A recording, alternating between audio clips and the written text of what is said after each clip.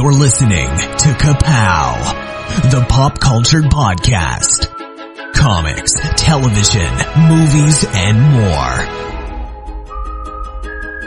If it impacts fan culture, we have something to say about it. And now, your hosts, Coach Mayer, Jordan, Cliff, and Seth. Hey everybody, Happy New Year once again. Welcome back to Kapow, the Pop Culture Podcast. My name is Jordan Lowe. I'm Cliff Barnes. Seth. And we have a guest who just blew our minds, telling us we have to change his moniker.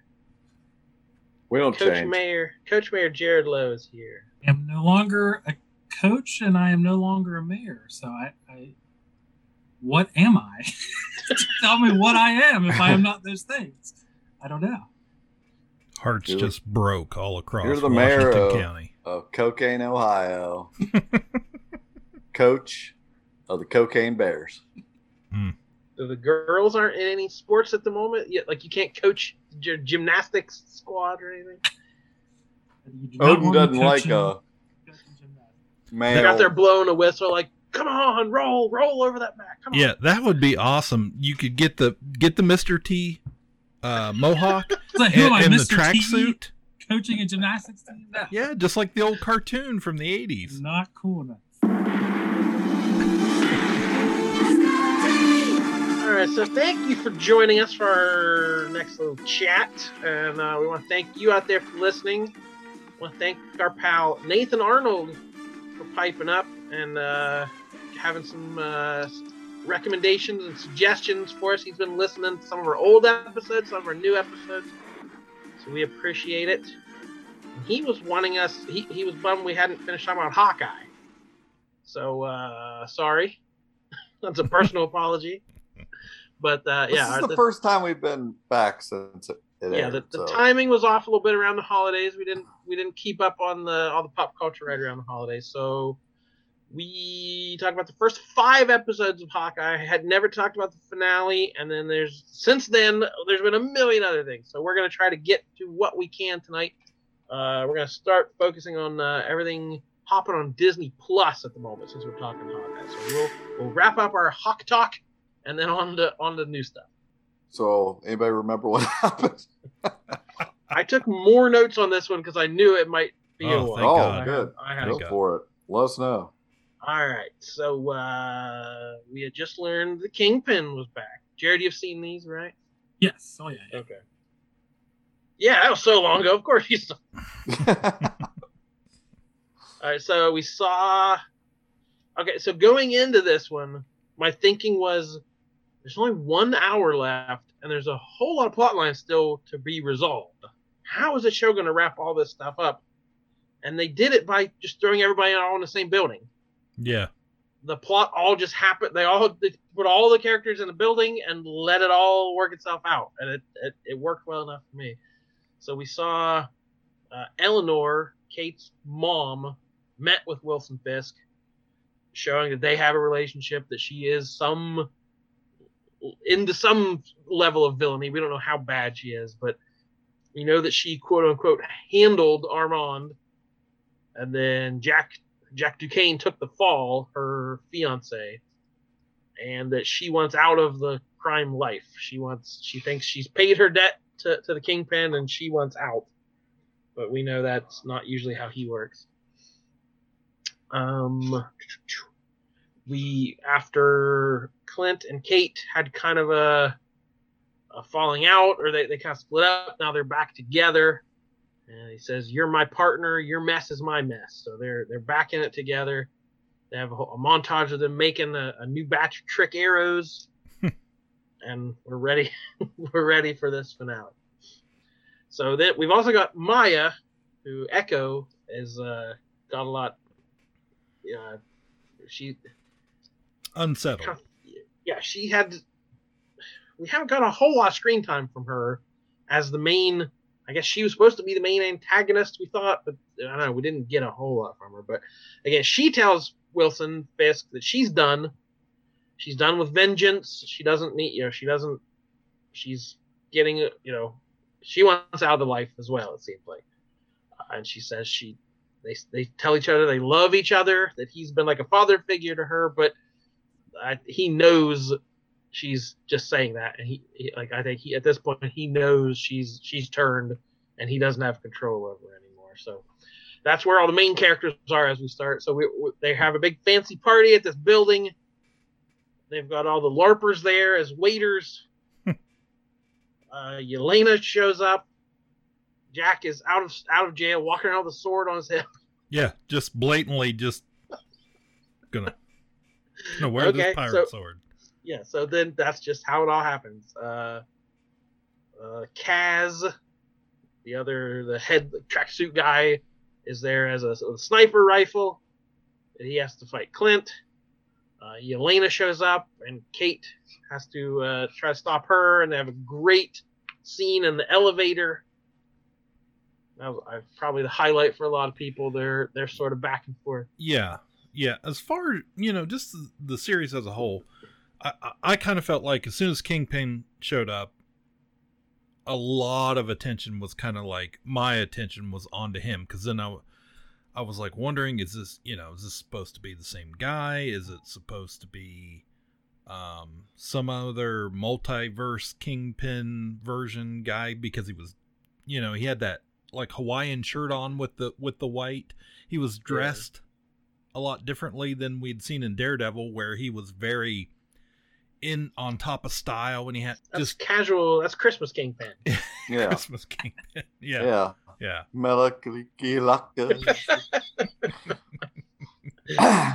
But as soon as he showed up, yeah, you're right.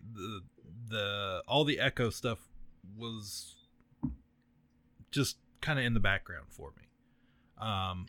We're going to get more with her. We know she's going to have her own show, but yeah, it felt like, I don't know. It felt like a lot of character stuff happened pretty quickly and just sort of move on. That was fine with me though. I saw somebody else complaining about that, and I was like, she's gonna have her own show. They can focus on that then. Yeah, I want to have as much fun stuff, because the stuff with her was not fun. I'm sorry. I wanted the Kate, Yelena, Clint stuff. That was the good stuff. Yeah, clearly. Which, by the way, I love the fact that, I mean, maybe I'm slow, but I love the fact that they have taken what they set up over the last decade, ever since back at the beginning, one of the great relationships in the MCU is Black Widow and Hawkeye. And now this comes full circle, and they've laid the groundwork for this great relationship between a new Black Widow and a new Hawkeye. It's like that will take us into the years to come, with and now they have an origin story of their own, right. Their own Budapest. They'll say, "Oh, remember what happened to Christmas and Rockefeller Center?" Yeah. It feels like it took till now till we fully got that from Clint and Natasha. Like, her own movie didn't really humanize her the way this even did. So the scene later here between Clint and Yelena did a lot of heavy lifting that the Avengers movies or Black Widow movie. I just love the reflections of that. Like, they still are using that. I mean, that's always been a comic book thing too, is their relationship. And it's two different people now, but still to have them, those legacy characters type, those names. So we had truckfuls of tracksuit mafia attack the building, and they got red tracksuits and green tracksuits. We had festive outfits for the big fight. They swarm all over Rockefeller Center and have a big skating ring fight. Had the good, the duo fight, different arrows. We had trick arrows. We had the Pym arrow makes another appearance. Loving all the trick arrows. That was always Hawkeye's thing, man. I love that. And again, Jack Duquesne gets in just on guard, like he's just standing at the door, just slicing people up, and like nobody says anything. And that's so, like, there's something that's so different. Obviously the swordsman is nothing like that. It's like they just take that character, make him a swordsman, like their new version of a swordsman, and he's just this fun, silly, character that is, this is the perfect show for that type of character, just a comic relief. They announced the Swordsman solo series yet? Because I would totally watch that. Yeah. It was so just goofy and weird and funny. And he'll make you some tea or something. Yeah. I wants to make sure everybody's comfortable. But yeah, I mean, it was a good fight scene. I enjoyed it. I thought it was funny when he got stuck in the Christmas tree, and was just like, "Leave me in here. Do not get me out of this tree. Do not do whatever you're gonna do." So, but and another way, you always get, oh, we got a god and a tech billionaire and a guy with a bow and arrow. It's like the showing that what Clint can do with a bow and arrow, that right. he can hold his own, in any sort of fight. So Maya confronted Kazi, that they had a long history together, and she says she wants them both to get out of there, and he's never going to do it, so she has to kill him. So again, more tragedy for her backstory that I'm sure we'll eventually get to. And we had Kate, big fight with the Kingpin inside FAO Schwartz. Pretty brutal moment. He snaps all her arrows, so she's not going to win physically, and he kind of takes her tricks away. So what's left? She does the bottle cap trick, flicking the cuff link. You knew that had to come back at some point. I will say, like, you work yourself in this show. You work yourself up battles and levels of toy stores. You have to fight the low level thugs and the KB toys. Right. I could have used a mid level fight in a Toys R Us before we go all the way to FAO. Yeah. So then Maya shows up at the end and shoots the Kingpin, who we know can't be dead, but we didn't see a dead body. So now, isn't that from the comics?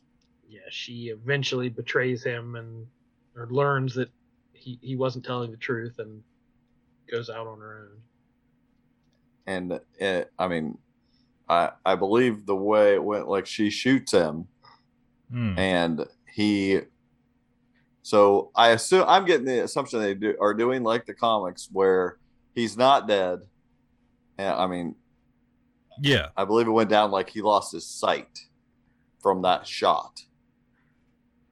That's what happened in the comics. So, like, now, which I really feel like is what's going to happen. Obviously, he's not going to be dead. So when he comes back in her series, he'll probably be blind like he was in the comics, which sure fits in with Daredevil stuff. Yeah, that could be fun. All right, so as all this is going on, Yelena confronts Clint Barton. She doesn't believe, he's tried to explain what happened to Natasha, and she doesn't believe him.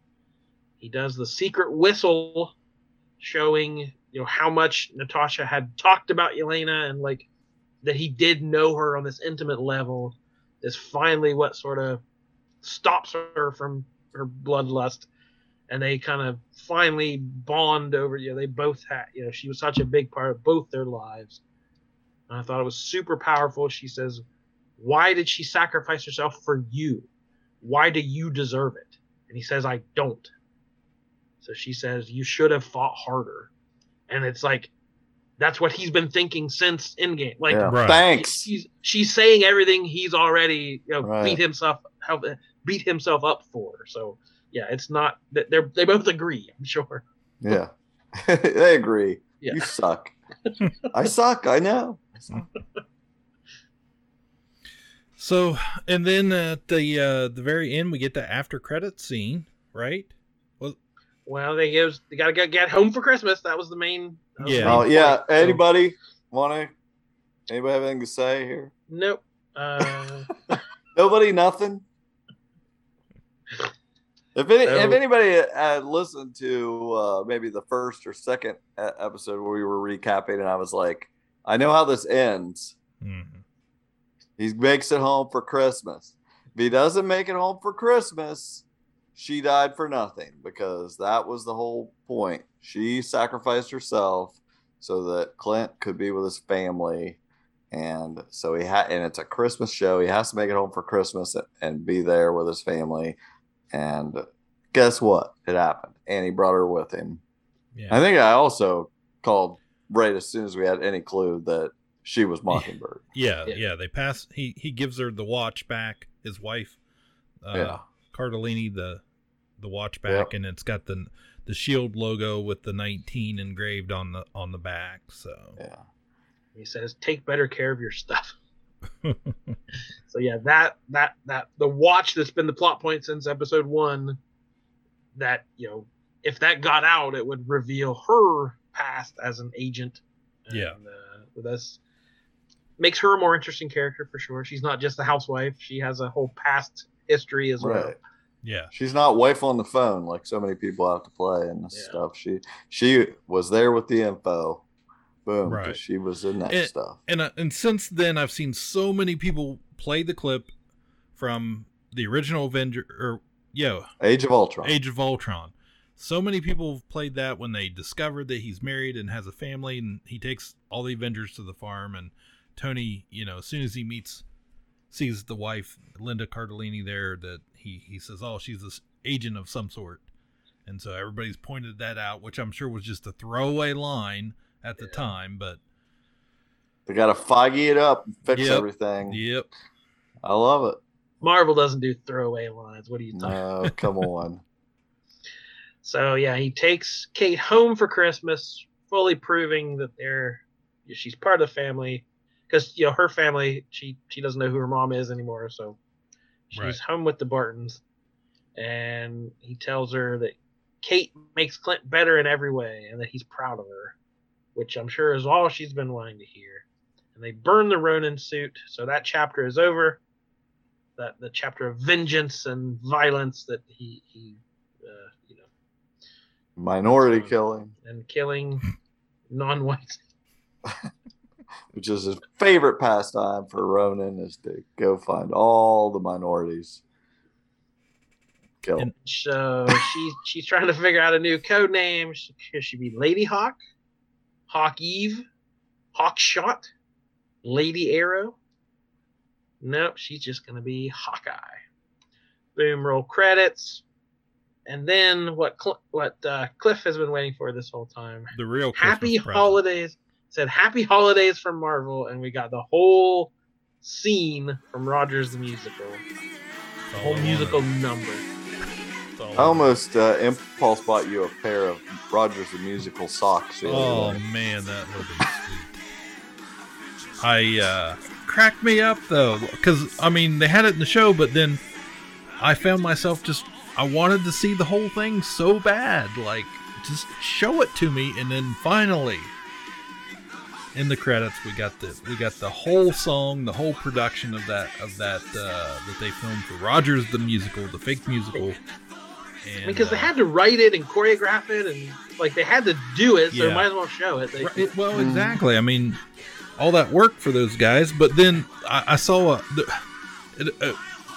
couple weeks later, it ruined me a little bit, because I saw somebody making a point of what the only thing that probably would have topped that is if at the end of that song, if they had panned over back into that crowd, and we could have saw Falcon and the Winter Soldier sitting there just kind of smirking through the whole thing. I was like, yeah, that would have been pretty good too, but I loved it. I thought it was great. Give me more of that. So yeah, just music, Marvel musicals from here on out. Everything's a musical. End of time. So what's your prediction is next from this property? It was I would consider it a hit. It got positive reaction. I would think they're going to do something else with that. Oh yeah. They're. Do you mean with? Do you think they're going to do more Hawkeye, or is this just going to? I don't know if they'll do another season of the series picking it up with her, or if it had really, as much of these Marvel shows on Disney Plus have been, really it's just a building to that Young Avengers. Yeah. I think it's going to be, everything is really kind of all these shows. If you think about it, Falcon and Winter Soldier, we had, Patriot. Yeah, the Patriot. Loki, we had Kid Loki in it. I mean, we're waiting on that to happen. Yeah. I was just curious, like, I think they'll if we get continue- another if we get another season that's specific to Hawkeye. I would think it's her, yeah. But I think if it's a Hawkeye show, I would think it's gonna. They might even do like her going to the West Coast, like they did in the book. Do something like that. Involve her mom more. Maybe they could even. I don't know what they. I don't know, but I could see them maybe not him, but leaning into her having her own series. Who knows? They haven't really doubled up on anything yet, but they are going to have a Loki season 2. Mm-hmm. I'm just curious which of these seasons, which of these. I mean, WandaVision was a huge hit, but I don't see them doing that again. Like, I'm just curious. I would think that they would. It would be so tempting to do season 2s of some of these shows. Mm-hmm. Yeah. I don't know. Where do you guys kind of rank this with the? I think this was my favorite of all of them. Yeah, we kind of privately sent ourselves. I started it off. I don't even remember what my rankings were. I think this was at the top. I had this above Loki of the Disney Plus. I think I went Hawkeye, WandaVision, Winter Soldier, then what was the other? Loki. Yeah, this was my favorite. I think and Jordan maybe alluded to it earlier. Yeah, the way they kind of wrapped it up with Elena. I mean, like that made it retroactively made the Black Widow movie better. Like kind of having this kind of tag to it and ending to it, which I think kind of helped that movie. Frozen.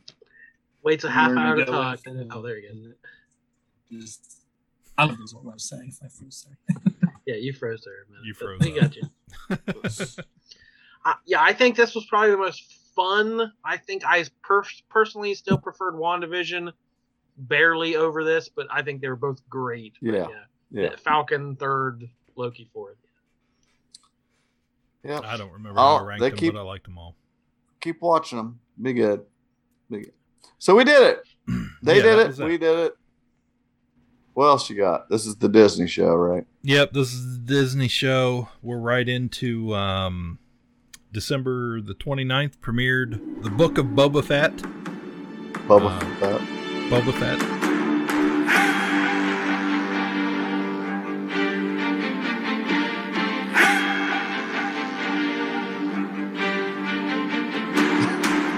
I want to meet Boba Fett.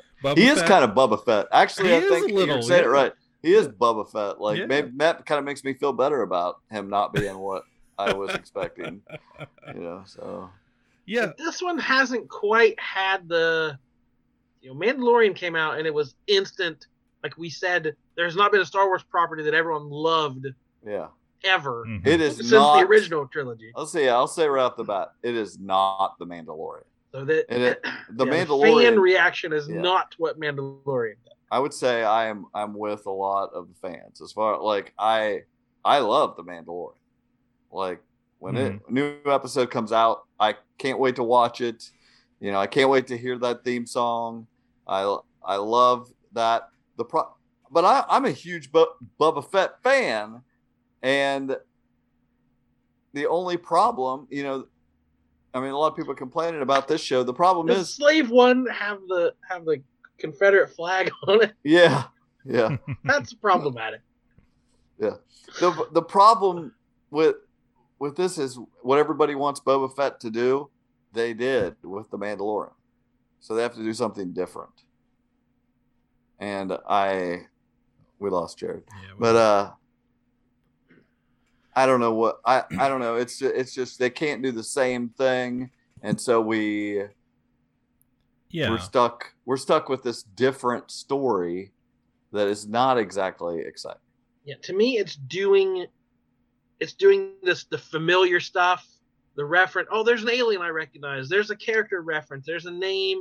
It's doing all that stuff we love about The Mandalorian, but it just doesn't have the depth to it that one does, or the excitement or something. So it has all the fun Star Warsiness of The Mandalorian, but it just doesn't have the storytelling. Now, I will say this series this was my initial impression of it.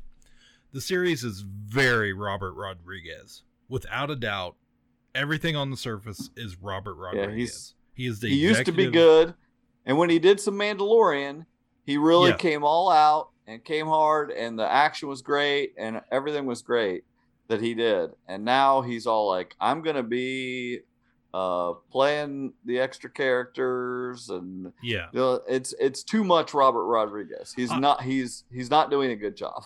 Well, see, I've thought about this, and I've listened to some different opinions on it, because there's apparently a huge party that they're like, no, this is not my Boba Fett. He has to be, he shouldn't take the helmet off. He has to be badass, not speak much, all this stuff. But okay, that's fine. I've heard that too, and that is an argument people have. It's not the Boba Fett that they grew up with. It's not. No. By the way, it's not. No. It's not. But and what they want is what is happening with the Mandalorian to be Boba Fett. But they're doing something different, and I don't even care about that. It's the fact that it's not interesting. I don't care what they do with the character. Yeah. If it would be interesting, it's not that exciting. 3 episodes in. Real quick, let's go over the episodes. Episode 1, Stranger in a Strange Land. This is the starts with the guys. We got to call it the flashback, because every flashback is he's in the Bacta tank. Yeah, here's what it is. Yeah, every time I go get in a bathtub, I go back to remembering my life. Yeah, you put that mouthpiece and when I get out. I stop. When I get back in, I chronologically pick up where I left off. Right. Exactly. That happens to as everybody. Everyone does. Yeah. Yes. But it starts out right where everybody wanted it to start out. Sarlacc It's pit. the Patton Oswalt speech from Parks and Rec. It's exactly the Patton Oswalt. He bursts up out hand down from the twin moons of Tatooine. Right. And immediately everybody in the world recognized that, and they put the video up with it, and was like, okay, this is pretty funny, but I was okay with it. We couldn't spend the entire show in the Sarlacc pit. We had to get out of there. We've already known he's back in The Mandalorian, so it's just. And I saw people arguing, the expanded universe did more with that story, and the Sarlacc had psychic connections with the people it devoured. Like, it had a whole backstory that people were annoyed got left out. It's like, I don't care about any of that. I don't care about any of that. I'm not precious about anything like that. I just want it to be entertaining. So he flashback to he gets out of the Sarlacc, burns his way. The stormtrooper is in there. We don't know why. Where'd the stormtrooper come from? Whatever. So he gets out of the Sarlacc they are pit. known for being very clumsy. So that's true. They fell a lot of miles to get out there in that Sarlacc pit. I got news for you. I think they're regretting that freaking stormtrooper being in there, because they have no explanation for why the hell. We'll get an animated series tracing that guy's entire history. And then after that, we see the Jawas find him. They take his armor, which, I was like, geez, these Jawas are jerks. But they leave him when they clearly in The Mandalorian, they didn't do that with Cobb Vanth. So when they found him, they took him in. So I guess these were different Jawas. And then not all Jawas, Cliff. Not all Jawas. Yeah, come on. They're not a monolith. And then after that, very fine people. Very fine people. Fett's found by the Tusken Raiders, and they drag him behind a bantha through the forever. I was like, there's only so many minutes in the show, but let's drag him behind a bantha forever. He wakes up from the flashback tells Fennec the dreams are back. We already know this. Then he gets armored up. So the first time we get to see him putting on the armor. And then we get to that torture droid 8D8, which I got a figure of sitting right up here. From Return of the Jedi, which he was voiced by Matt Berry. The torture droid is. Then they get the guests in there to pay their respects to Boba Fett, and we get the delegate, the Aqualish delegate, which gives him a bunch of credits, a bunch of money. Then Robert Rodriguez comes in as the Trandoshan, and he gives him the Wookiee pelt or the Wookiee skin, and then after that, he makes a remark and says, "May you never leave Mos Espa," whatever that means. And then after the tributes, we get the pigmen, the Gamorrean guards, come in, and then they, in a little bit better shape than their ancestors. Like definitely keeping a little bit better care of themselves. Definitely, fewer clothes too. So he gets his Gamorreans, and then I think after that we get that. That's when they go to the bar, and we get Jennifer Beals playing a Twi'lek and the Sanctuary, and then we get to see Max Rebo and one of the Model Nodes there, and they're like new. Like, I don't know how he survived, but he survived the sail barge explosion. But so we get a little droid and learned a new song. Yeah, we get a droid playing drums now in his band. It's like Max Rebo's super group. And then we see one of the Captain Rex droids from Star Tours in there dealing cards. He meets with the mayor or the Major Domo. Yeah, Major Domo. Maybe instead of Coach Mayor, you could be Coach Daimao. You could be the crime lord of Lower Sea. Yeah. Pay me tribute. Come to the community hall and pay me tribute. Next time, droid. Yeah, next time when we have Jared on the show and we see one of those Wookiee skins in the back hanging, we'll know. Yeah. Is that a Wookiee skin hanging back there? That metal? Yeah. So I want this Wookiee skin playing trivia. It was a rough game. So then, after they come out of the sanctuary, they get ambushed. In the worst fight, like it was that fight sucked. It was so slow motion. Yeah. Oh my gosh. Everybody had a mask on though. Tamura Morrison's got to be in the 60s, I'm sure. 60, so I don't 62, I think. I mean, I don't expect backflips and craziness, but it felt awkward and clunky. Yeah. So we get those guys, which instantly, for me, I thought two things: parkour, the episode of The Office, and the other thing it reminded me of was the Indiana Jones Stunt Spectacular show at Hollywood Studios. It was way too. If you would have taken, I think in the stunt show, I think the bad guys wear a cover on their face too. So put them together, I would not have been able to really tell the difference in that chase scene. And then they get the assist from the Gamorreans in that fight. They chase Fennec chases the two guys through the rooftops, and then captures one, kills the other. And then that was pretty much it, I think. Yeah, that was episode 1.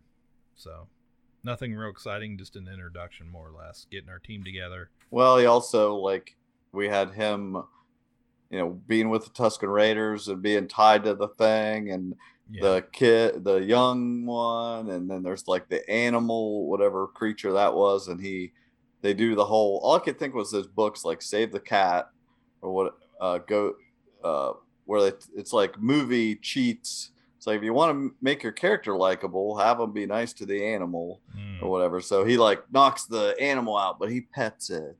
And stuff. I'm like, oh, of course we got to make Boba Fett the nice sweetie pie. Yeah, I know he's a villain. You know, you root for him because he's cool.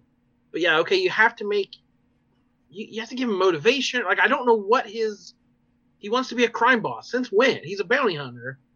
Like, did his time in the Sarlacc change him, or we're learning more about his time with the Tuskens? Maybe well, I mean, I think these flashbacks we are going to see how involved he gets in this town. Mm-hmm. But yeah, there's only so far I'm interested in him because he's cool and I like him. Yeah. Okay, that gets me so far. Like the show's got to do something to get me the rest of the way. Because just watching it because I like the character, I think he's cool. Yeah, these first episodes are very, very light on, for the most part, they're very light on the crime lord stuff. At least, especially the first two, and so heavy on the Sand People stuff. That all right, racist. They're called Tusken Raiders.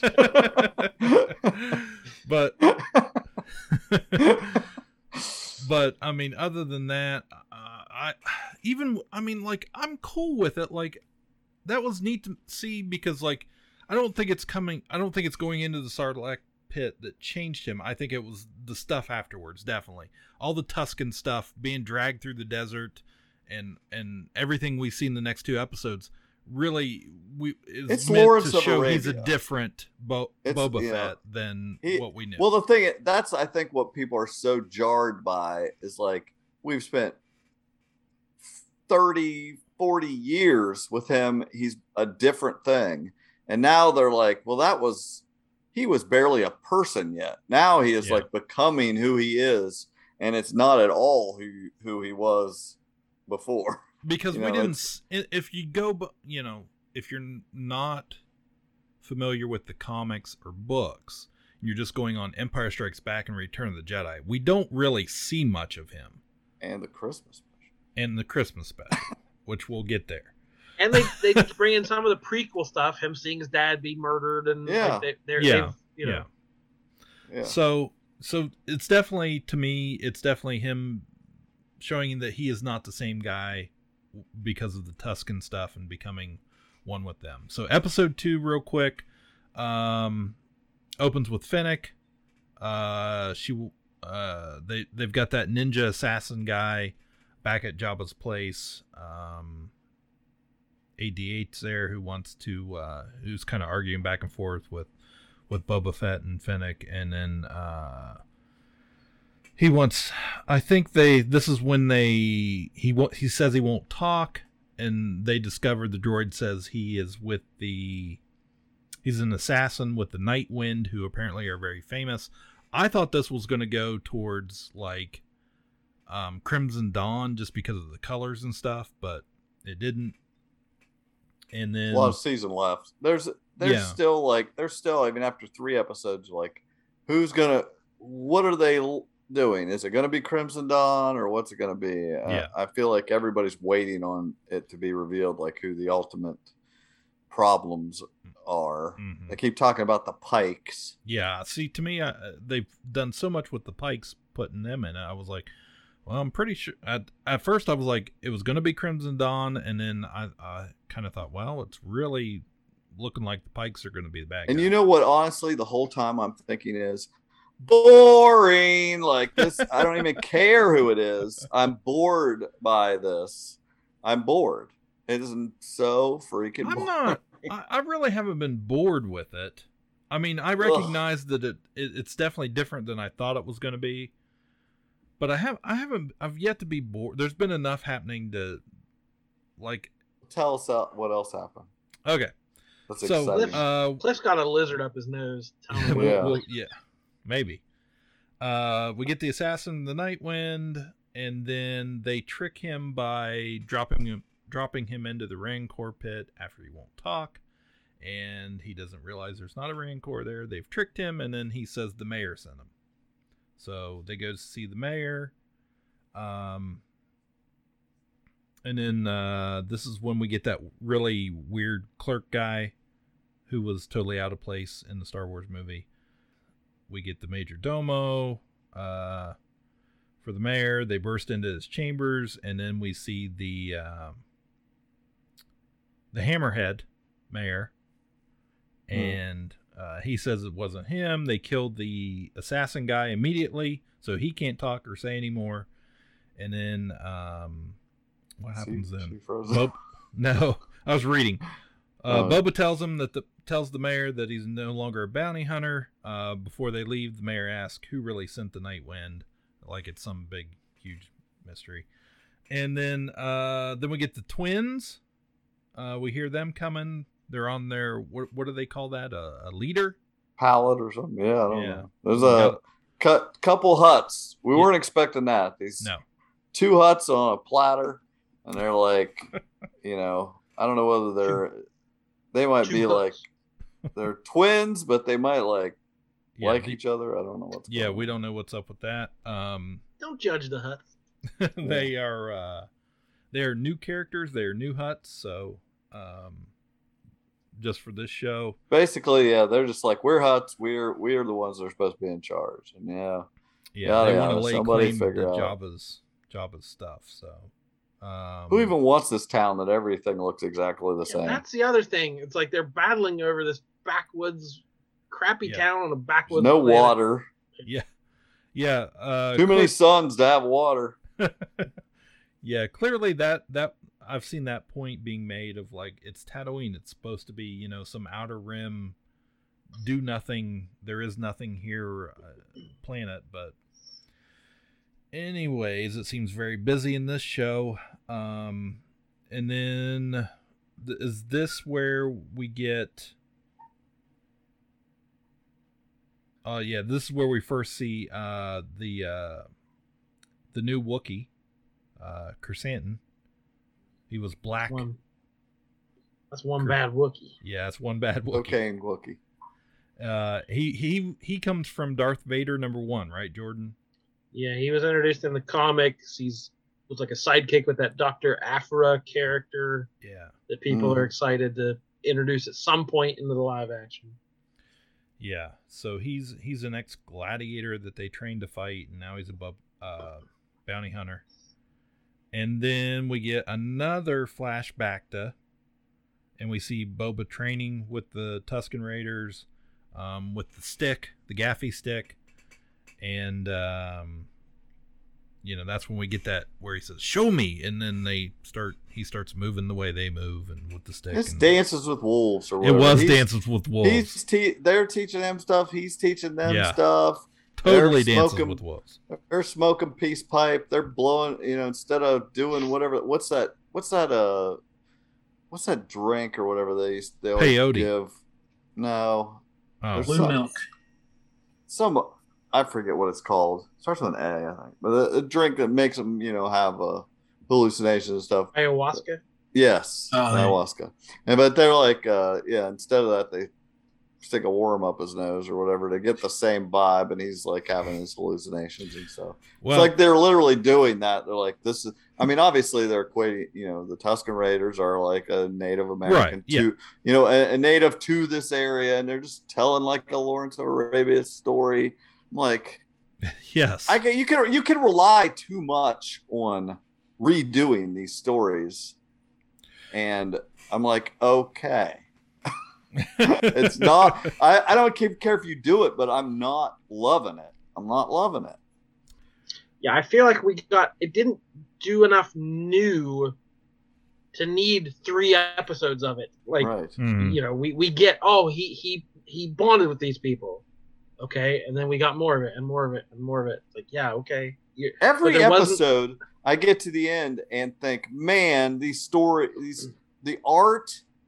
This Mandalorian and the art at the end where they drew pictures before of what they were going to do, I can see where they were excited. The art is always amazing. I would hang any of those on my wall. just be like, this is amazing. It does look great. But the execution, first off, it's no color to anything. Everything is washed out in this Disney palette, and I hate it. I don't know. I need to stop talking because I sound more negative than I am. I watch it and I'm like, I'm still enjoying the show. But we there are haven't even talked valid, about the third episode that freaking annoys me more than anything. yeah, there are valid criticisms.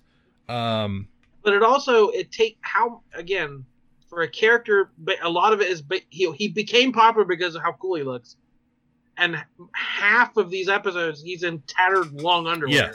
Yes, he's a pudgy bald guy stripped down in his 60s. Yeah, in like stained long underwear. It's like, now how cool can you be wearing your long underwear? That's exactly it. It's like when we left off with them, he fell in that Sarlacc pit, cool guy, fell in there and comes out, old guy. Yeah. And that's not, I mean, being half melted by stomach juice, I guess it would hurt anybody. Then they absorbed some of it. And I think that's part of it too, is then they use that as, okay, he was in the Sarlacc pit for however long, and then he gets drugged through the desert, and now he looks terrible. That's part of the actor's way older now. We have to make him, we have to give a reason why he looks this way. Yeah. Yeah, so, then eventually they give him the robes again. Straight out of Lawrence of Arabia. Yeah, dress him he goes native, quote unquote. Right, exactly. So, yeah, he sees the speeders. We get the part where he sees the speeders at night going across the dunes. And then he talks to the head chief or whatever, and says that he's going to stop the train. And then they got to do a train thing. Yeah, so it's like, that's so. I mean, come on. Well, I know. They were trying to do these things like, we'll have a train robbery or whatever. It's like in Star Wars style. I'm like, that's so. Well, it reminded me 101. They did that thing in Solo too. I know. Yeah, they already did it. Yeah. So, anyways, he goes to and the scene versus the Jawa thing, Sandcrawler in the Mandalorian. Yeah, it's like they did it better in Solo. Why are you doing this boring everything? Yeah, the train was cooler. The monorail train on Solo was cooler. That was cool. Yeah, I enjoyed the scene of like popping in and out. The little manholes and stuff. Like I thought the actual scene was all right, but again, it took a long time to get there, and then nothing really paid off after it. Yeah. So in between, then he goes to Tashi Station. And to get to fight the bikers, the Nitko, or is that what they were called? Nitko, I remember Kenner figures. Miner gang. Apparently they're miners, and I don't know why, but they are. And then so he goes to Tashi Station, and we see for the first time since the cutout part of A New Hope, we get Luke's friends, Fixer and Cammy.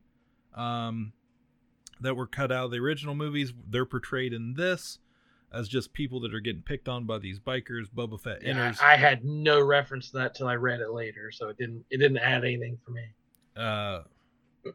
I've seen those scenes a bunch of times over the years, those cutout scenes, but with Biggs and all that. Yeah, I never had either, but I think it's funny. It's like if they spend a little less time putting stuff in there that a lot of people don't know, and start putting some Ronto wraps or something in there. Yeah. They should have been eating Ronto wraps. That would have been cool. So anyways, he goes in there. He's all badass. He beats up the bikers. He steals their speeder bikes, takes them back to the Tuskens, teaches the Tuskens how to ride like a bantha. That's how you got to do it. It's like, weird. What am I watching? That was so weird. Old Boba Fett, like baddest man, like a bantha. He just wants to ride stuff, guys.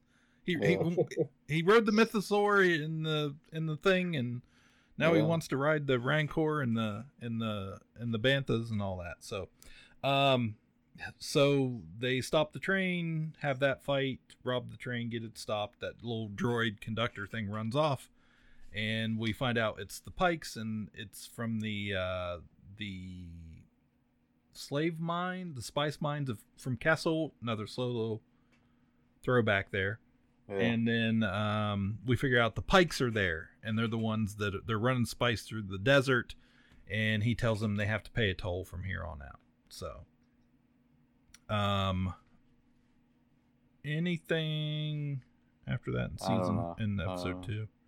Let's get to 3 because 3 is the. Well, 2, I thought it was important, especially at some point in Cliff's life. At the end, he makes his own stick. He got like the ceremony. Yeah, I was just like like they made him. I said they made him Galaxy's exit through Edge. the gift shop, and you're gonna have to make your own stick at You Batu. you get your piece of tree. You got to and go some pick a hand tree, tools exactly. and they're gonna charge you $800 for this query. Exactly. 100%, you're gonna be able to make your own Greatest business or experience stick of your or life. whatever. Yeah.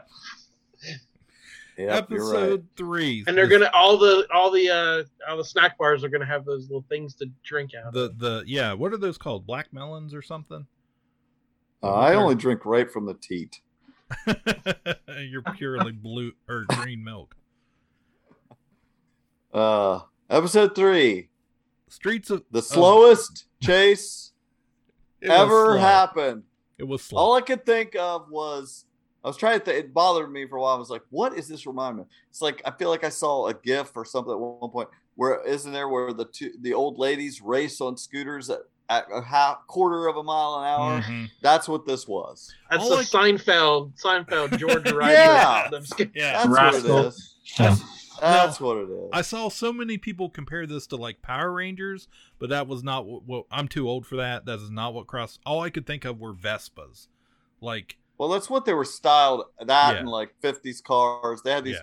They had the biker gang or whatever, but they have 5 different colored Vespa-looking yeah. speeder bikes, which with the stylings of like almost a 57 Chevy or something, and they're like very brightly colored Mhm. differently. Shiny.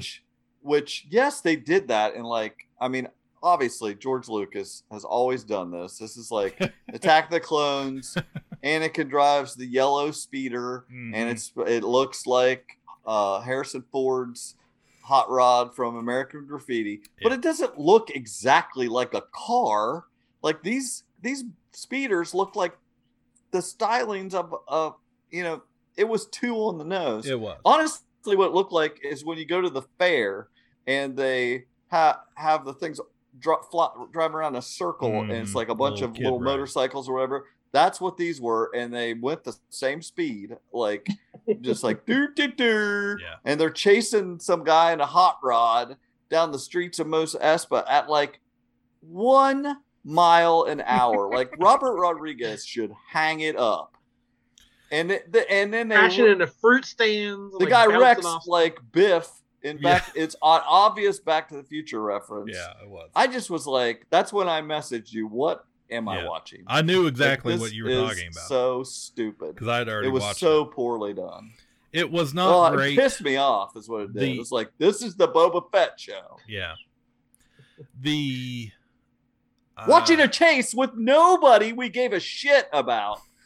Who was even in that chase? Do you remember? the mods. Right. We are the mods. We are the mods. the mods. Yeah, it's this group of people you don't even know chasing a guy you don't care about at Yeah. 1 mile an hour. And it ends with the guy with the jetpack. That's what Like, that he could have just jetpacked the whole time. that Like, was the Oh. best part. Is Right. after it's all over, Boba Fett just jetpacks down. And I was like, what were you doing? I had time to walk back to my house, get my jetpack, and then come back. All right, Ugh. so in this bizarre episode, we get the Major Domo 8D8 has waited quite so long to tell his boss how Mos Espa is split between the various mob bosses. So now, episode 3, we're finally getting an explanation, basically, of what the hell how the crime world works there. So Which didn't really make it more interesting. yeah, no. riveting. It was at least fun. riveting. Yeah. Then, what else happened? The Wookiee. Yeah, And a Wookiee wake up call. Yeah, he's having another flashback to, I'm sure, in the tank. The Chrysanthemum pulls him up out of it, proceeds to beat the living life out of him, and which was I was cool with this scene. Like, I was like, holy crap, he's beating the hell out of Boba Fett, and the cracking sounds and all that, and I was like, is this surely this isn't, we're not going to spend the rest of the series in a wheelchair. But then we get the mods. He could get one of those. He could get one of those bikes with motor. The Vespas. Yeah. But the mods come in and with their droid parts on their bodies are able to fight him off long enough that they. Yeah, he hired them. Like, it was Stephen Root. Yeah, Stephen Root was. He was charging too much for water or something, and he's like, "Well, I'll hire all you guys." And they stole you water charge the from right Stephen thing. Root, who complained to Boba Fett, and then when he went to go, take him out, they were like, "Well, there's no work or whatever," and he said, "Well, come work for me." So now they're part of his a little gang. political, a little bit of social commentary. Yes. Yeah, I liked those beats to it. That was good. So they fight the Wookiee off. They dump him down in the Rancor-less pit. And so now he's in the dungeon as their prisoner. And then the twins show back up and basically say they're leaving. It's bad for business. They're not going to stick around for whoever is coming or whatever. And they no longer want claim to Jabba's stuff, his empire. And they bring Boba Fett and Fennec free Chrysanthemum, and then he runs off. The twin Hutts say, "We have a present for you," and it's a big damn Rancor with Danny Trejo. Trejo. Yes. He's the new Rancor keeper. For some reason, with the most exciting Rancor to ever step onto a show. It's got blinders on. Apparently, he says that it's a gift. They take the Rancor in, and then they do this explaining about it's depressed. He's depressed, and they have emotions. Me too, buddy. But and then he says, "Well, they imprint on the first human they see," and I'm thinking, this is a pretty big damn Rancor not to have ever seen anybody, because it's got a blindfold on. I didn't understand that. That's probably why he was depressed. He had a damn blindfold. It might all be horse shit. It might be we only show him people that he's going to kill or something. Well, that would be better. Like, I totally expected something like that. I was like, this is not on the up and up here. There's no way. Like, and when you don't trust Machete. No. And when Boba Fett was like, eye to eye with the damn thing, I kept waiting for him to take that blindfold off and the damn thing eat him. Like, it would have made more sense. But it's just so, like, again, it's such a crutch to be like, have him be nice to the animals. Yeah. And you'll love this character. He's going to ride. It's like we're talking about Boba Fett here.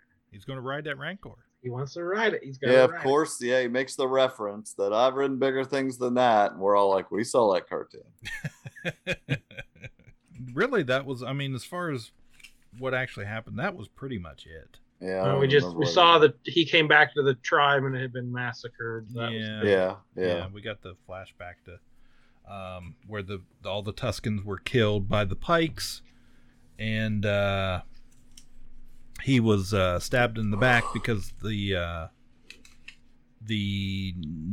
Nikto biker gang, we know they were the ones that slaughtered the Tuskens because they had painted that same symbol earlier in an episode when they were raiding one of the moisture farms. They had painted those same letters on that building as they did with the Tuskens. So he knows who it was.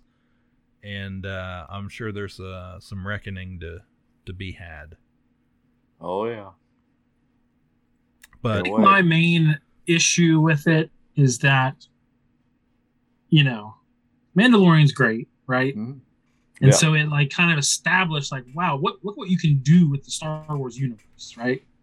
And then the very next show that comes out is just like treading so much of the same ground as Mandalorian, but not as well. So it's like you've got a guy in a Mandalorian helmet and the Beskar running around a desert with bounty hunt. It's like, dude, we could have had an Ewok show with this budget. Yeah. Think about Oh, it. Hey, calm down! you- Don't get Amen. Cliff excited.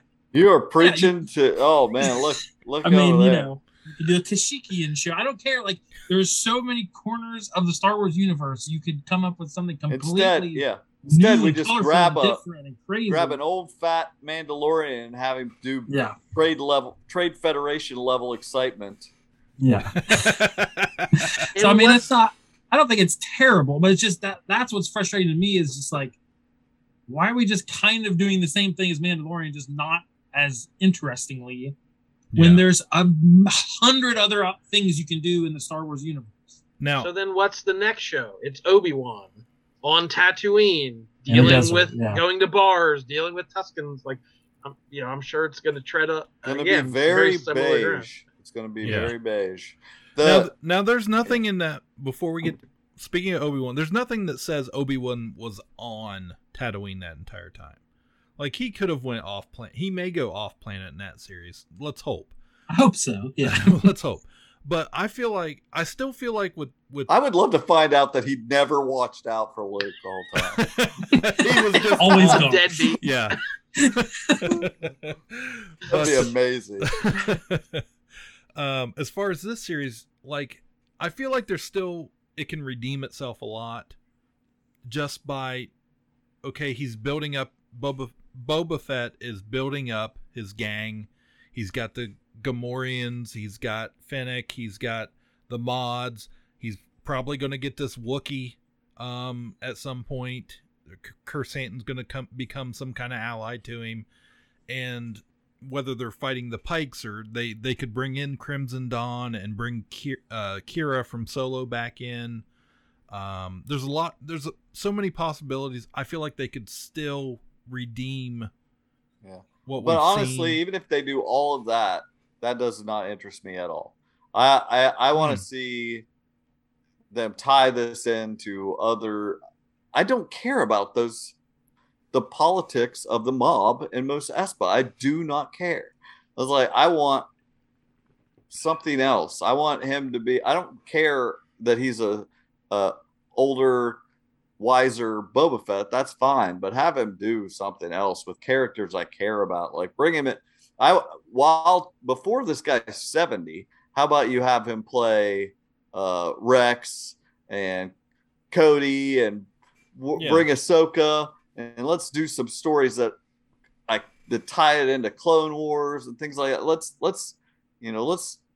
tie it into the Mandalorian stuff, not into this crap. Get it more into something more fun. I think, yeah, I understand what you're saying, but I think they are trying to incorporate it into previous storylines with the Pikes, and if they could bring in, even Shadows of the Empire or something like that, Prince Xizor comes to, a calling. Well, now we're talking. That would be fine. That's what I'm saying. I think there's still a Get possibility. some Dash Rendar in there. I could feel differently, or I do like it, but I could really like it if they, take a little turn here, or it gets when they were exciting. putting the helmets on the skewers or whatever.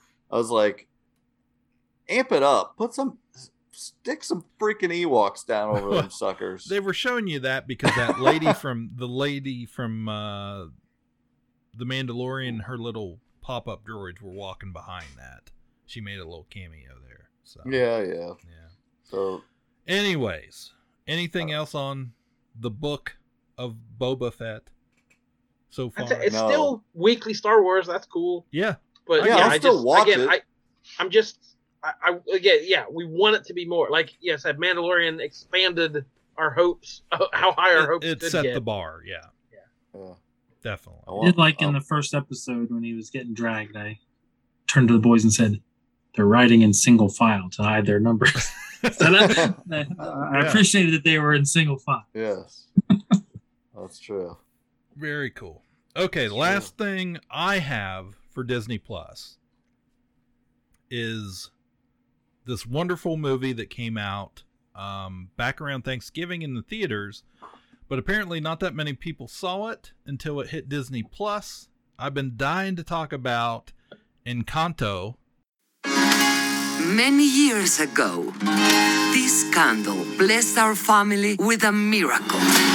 Our house, our casita, came to life with magic. Hola, casita. Floors! Drawers! Let's go! In time, every member of our family, Cecilia, up top! was given their own magical gift. I understand you. I'm not super strong like Luisa. The donkey's got out again. On it! Or effortlessly perfect like Señorita Perfecta Isabella. But Mama, why am I the only one that didn't get a gift? You're just as special as anyone else in this family. You just healed my hand with an arepa con queso.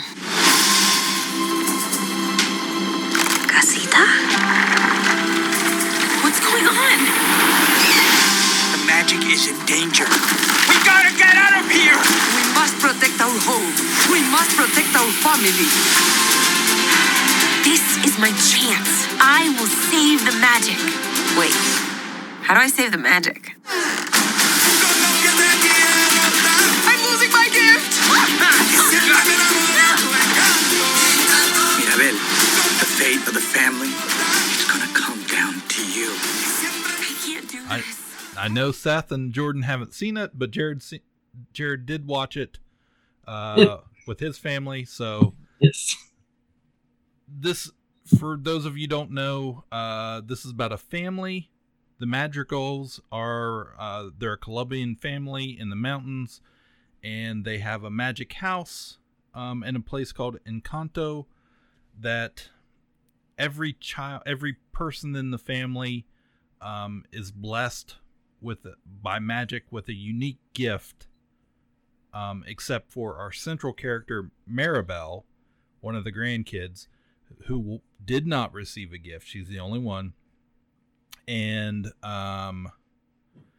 she discovers that the magic may be fading away with the house, and Encanto is now in danger because this family, they're the ones that help out the people of the village, of the town. So directors Brian Howard, Jared Bush, music by Jermaine Franco, and the story was actually written by Jared Bush, Brian Howard,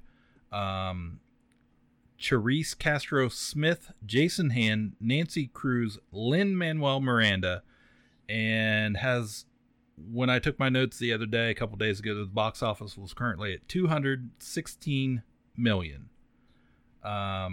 It's the number one, the soundtrack is the number one album on the Billboard 200 charts for albums, and let's just say Lin-Manuel Miranda wrote some bangers, guys, for this movie. He's got a couple, one song called Surface Pressure, which is what I didn't know Listen anything. up, Disney. You can put that on your DVD box. Yes. You can quote Cliff Barnes of KPP. Bangers. Bangers.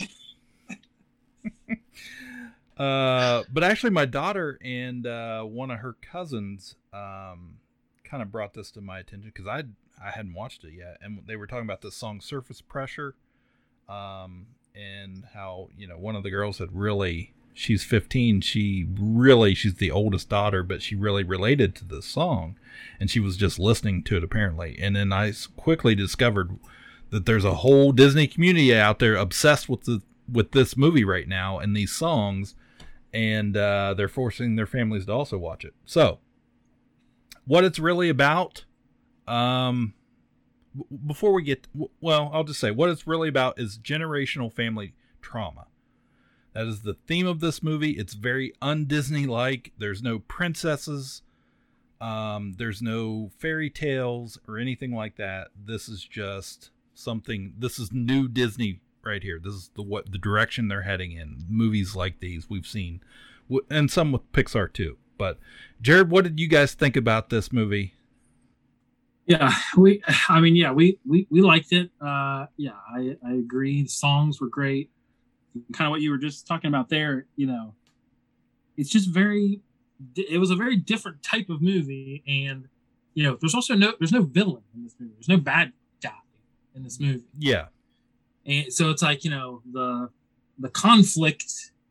I read somewhere like, the conflict is, trauma and, living up to your family's expectations. Like, yeah, it's a lot of pretty heavy stuff for a little kids movie, right? But it's still fun. It's still a funny, kids movies with great songs. So yeah, I think it works on a couple different levels when you watch, watches, you can kind of appreciate it for some of the heavy themes and some of the heavy stuff they're talking about. But yeah, I mean, my kids thought it was cool and funny. So yeah, it worked on both levels for us. I thought it was good.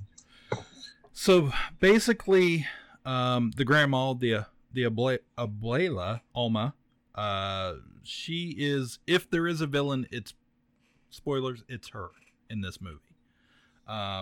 She is the one that she has 3 triplets, and a husband, and they are forced from their village of Colombia,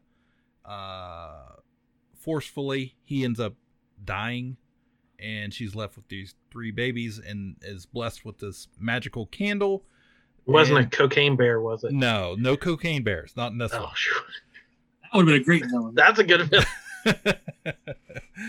And so she uses the magic to basically, they build their casita, their house, and it's surrounded by the mountains and enclosed away from where people can hurt them, basically. So that's how it starts out.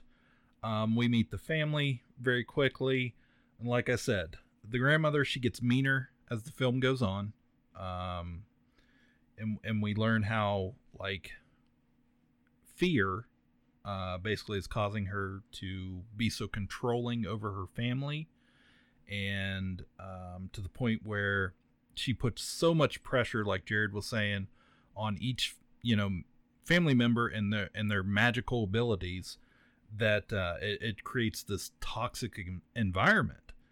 And then poor Maribel she just constantly just sweeps to the side because she doesn't have anything to offer, she feels, because the grandmother basically, she puts worth on each family member by their gift, and how important, how she can use that to protect her family and the people in the village. So poor Maribel gets pushed to the side a lot. I got this from the Mary Sue webpage I was reading the other day, and there was a part in there. It says, Encanto showcases the duality of family, the beauty and love that comes from it, and unrelenting pressure and sadness that can come from it too. It's a call to talk and to see each other instead of just pretending like everything is okay, and it's not about forgiving our family, just hearing them and learning. Which, that's pretty much the theme. That's it. That's the entire theme of the movie.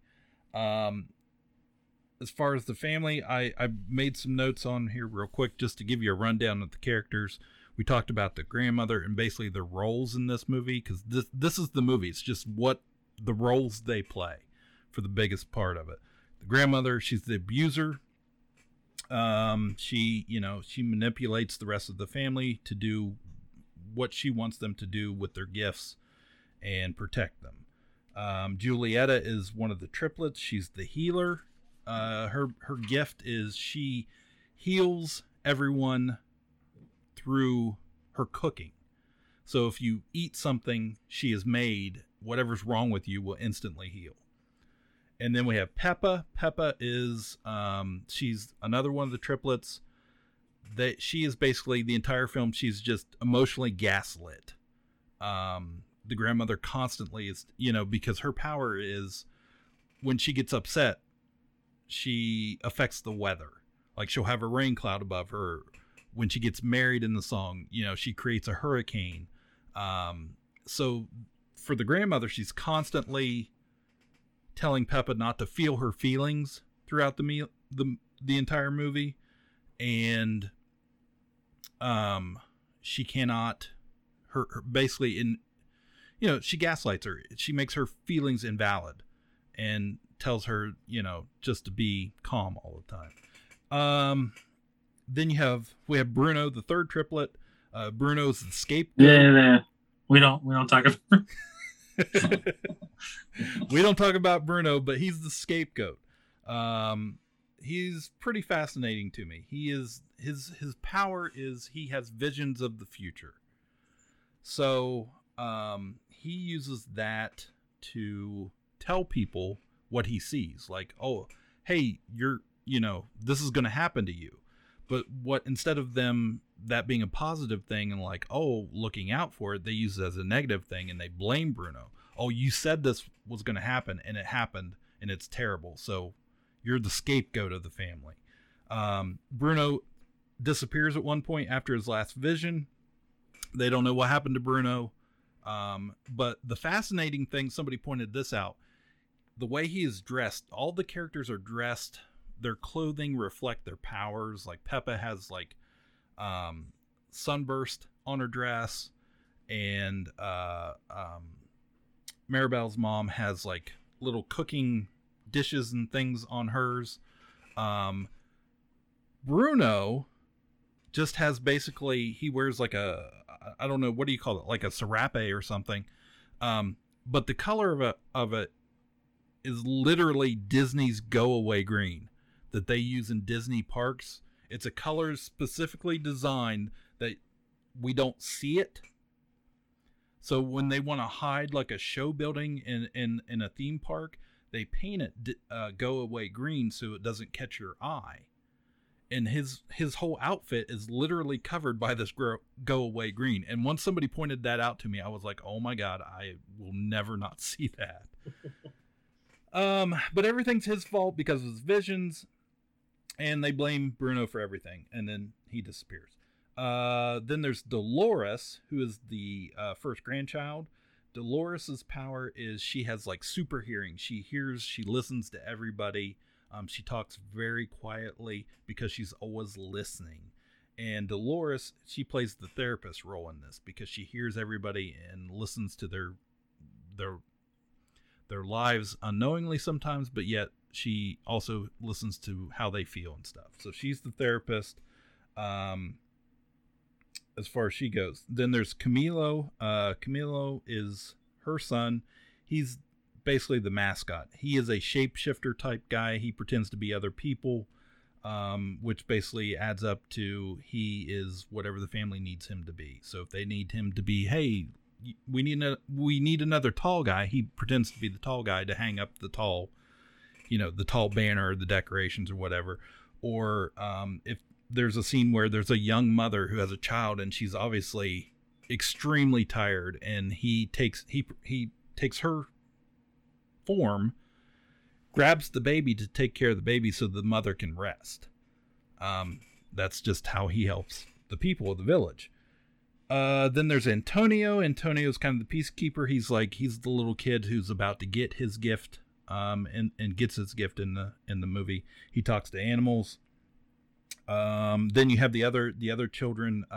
Isabella, she's the golden child. She is Maribel's oldest sister. Her power is she can make things grow and provides flowers and stuff. But she is seen as perfect, especially by the grandmother. She's that golden child role. Then there's the middle sister, Luisa. Luisa is very interesting. She has a large build, not something we normally see with Disney characters. I actually saw a lot of females really identify with her online, and they were making some comments about never seeing their body type in one of these movies before. And then we get Luisa, who is super strong. She carries the load of the family. She is very capable in everything, high functioning, but all the time she's also being crushed by responsibility. She is everybody's go-to. Super strong, can do anything, but yet, she makes in the song surface pressure, she makes the point of talking about, you know, if she's not serving, she doesn't hold any worth. So after her, we get Maribel. Maribel, again, is another scapegoat. She has green glasses, much the same as Bruno's color scheme. And then, of course, everything's always her fault also, just because she doesn't have a gift. And her grandmother, they see her as incapable to the point where they leave her out of the family picture.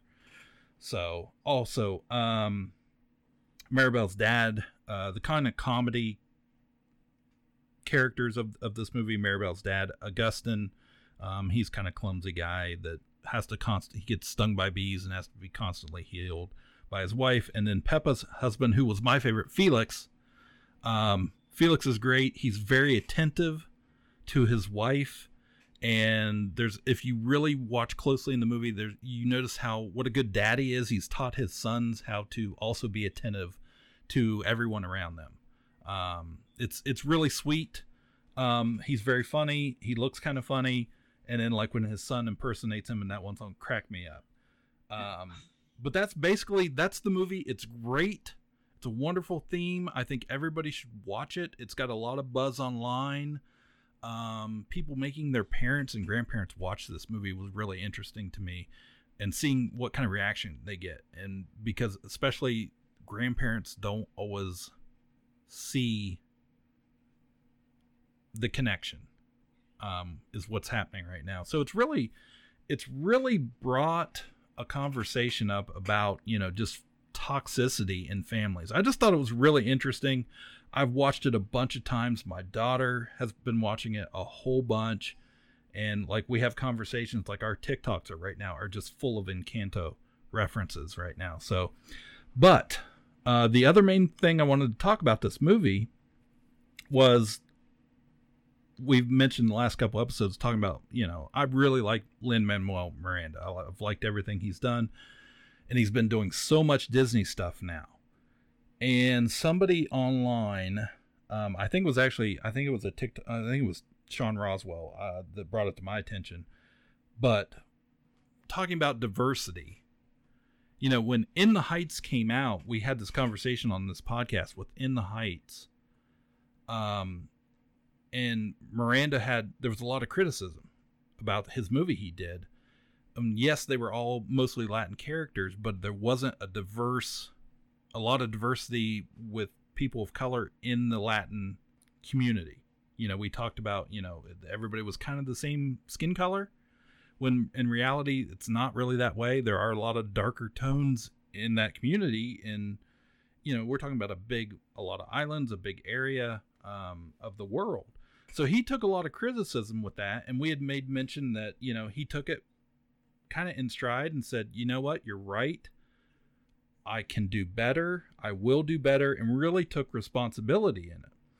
And then this Encanto movie comes out, and there's a lot of different tones going on in just this family really being represented in this character. So I really felt like, holy crap, he actually did it. You know, he did what he said he was going to do, and did it well. Like, it wasn't blatantly in your face. Look at what we did. He just did it better, which I thought was really amazing. Jared shaking his head. Do you agree? I mean, yeah. I mean, and I've seen a lot about this, and I know there was a picture going around I saw the other day of, you know, a little boy who looked just like Antonio or whatever. Yeah. You know, watching it, and it, you know, said representation matters. So, you know, that's, you know, we're at that. This is what we talk about a lot. You know, you guys talk about it a lot on the podcast, how important that kind of stuff is. And I feel like we're getting better with it. Yeah. You know, from the stuff that I'm seeing. So it's always encouraging when you see some of that stuff. Yeah. So I felt like he needed some, and of course he's you know, not by us, but, you know, he's gotten some applause for it, for actually kind of backing up what he said he was going to do. The other thing kind of related to this that concerned me a little bit after somebody brought it to my attention, that Disney is using him for everything. Like anything to do with diversity, he is now the go-to guy, and he's the only one we're seeing doing this stuff. And that brought to the point of like, is now he the poster boy for diversity within these companies?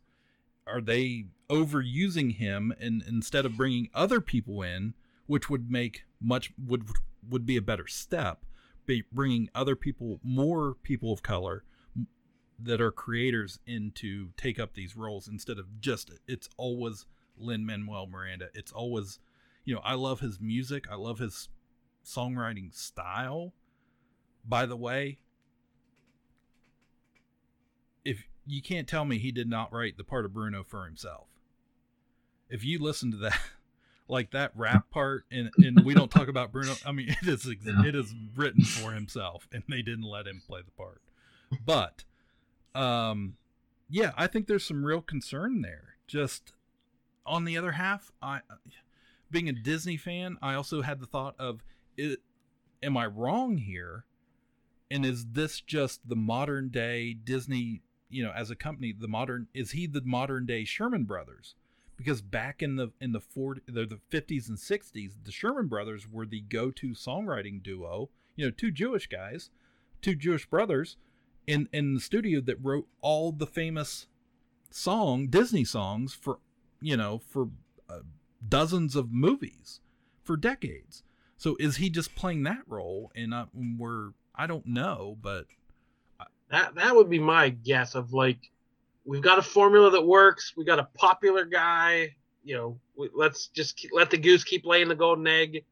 The fact that it brings diversity is a bonus, but the fact that he's delivering hit after hit, banger after banger, is what they really care about. And then it's like, hey, then there's also this extra bonus thing. So, but what also scares me about that is because I like the guy, and I don't want it to become a thing where they shove him down our throats so much that everybody then... Well, he's already had the backlash and Hamilton was so popular, and then Gen Z's sick of he's so cringe or whatever. We had that whole controversy. So like, there's always going to be the too much Lin-Manuel, too much of a good thing, and then we hate it. Yeah. So that's really, I tried to rush through that a little bit. That was a whole lot of me talking and a whole lot of information and explaining characters that maybe you care about or maybe you don't. But I've been sitting on it for a week and had to get it out. So it's a great movie. I think it's, I had the thought of is this going to be the movie of like, the 2020s, the huge Disney hit that everybody in 20 years is still talking about? Like, this started something because it was so different, much the way they did with Cinderella or Jungle Book or any of those films, and or even, if you want to go Renaissance, if you want to go Little Mermaid onto Aladdin to, Beauty and the Beast. Is this the start of something new? Which, if it is, it's going to be great, and I'm all in for it because I love the direction they're going. That's all I got. I can't get enough Lin-Manuel Encanto. I'm good. Sure. All right, that's Disney Plus. That's what's been going on the Plus. Good stuff. We'll be back with more Boba talk later as that show continues. Jared, thanks for joining us once more. Coach Mayer. Thanks again for having me. And we'll catch you soon. My name is Jordan Lowe. I'm Cliff Barnes. Bye forever. Speaking of anxiety, I was getting a little anxiety. I haven't had a podcast to edit or anything to do for a couple weeks, and I'm just like, oh my gosh. Oh, we're so behind. Jesse was in this week, and he asked, like, anything new you guys doing? And then Nathan, same thing. Yeah. I was like, you haven't put a new one out in a while. Like, sorry, Nathan, man. You got 8 years of these to go back and listen. Yeah, go back and but if we would have had one out, he wouldn't have went back and found out we used to have T-shirts, and now he's all chomping for a T-shirt. Yeah, I'm pretty upset about that. I don't. So let's break in and steal Jesse's shirt and sell it to Nathan. Only 2 of those shirts exist, I believe. Yeah. Jesse and Brandon are the only 2 of those are in existence. That's hilarious. I never knew we needed a third till today, or till the other day. Could have anticipated a third fan. Got it. Yeah. Kapow, the Pop Cultured Podcast, is intended for entertainment and information purposes only. Sounds, music, and clips played during the podcast are property of copyright holders. All original content is property of www.udownwithkpp.com. If you enjoyed this podcast, please subscribe and leave a comment. Kapow, the Pop Cultured Podcast, can be found on Apple Podcasts, Google Podcasts, Podbean, Spotify, and wherever podcasts can be found.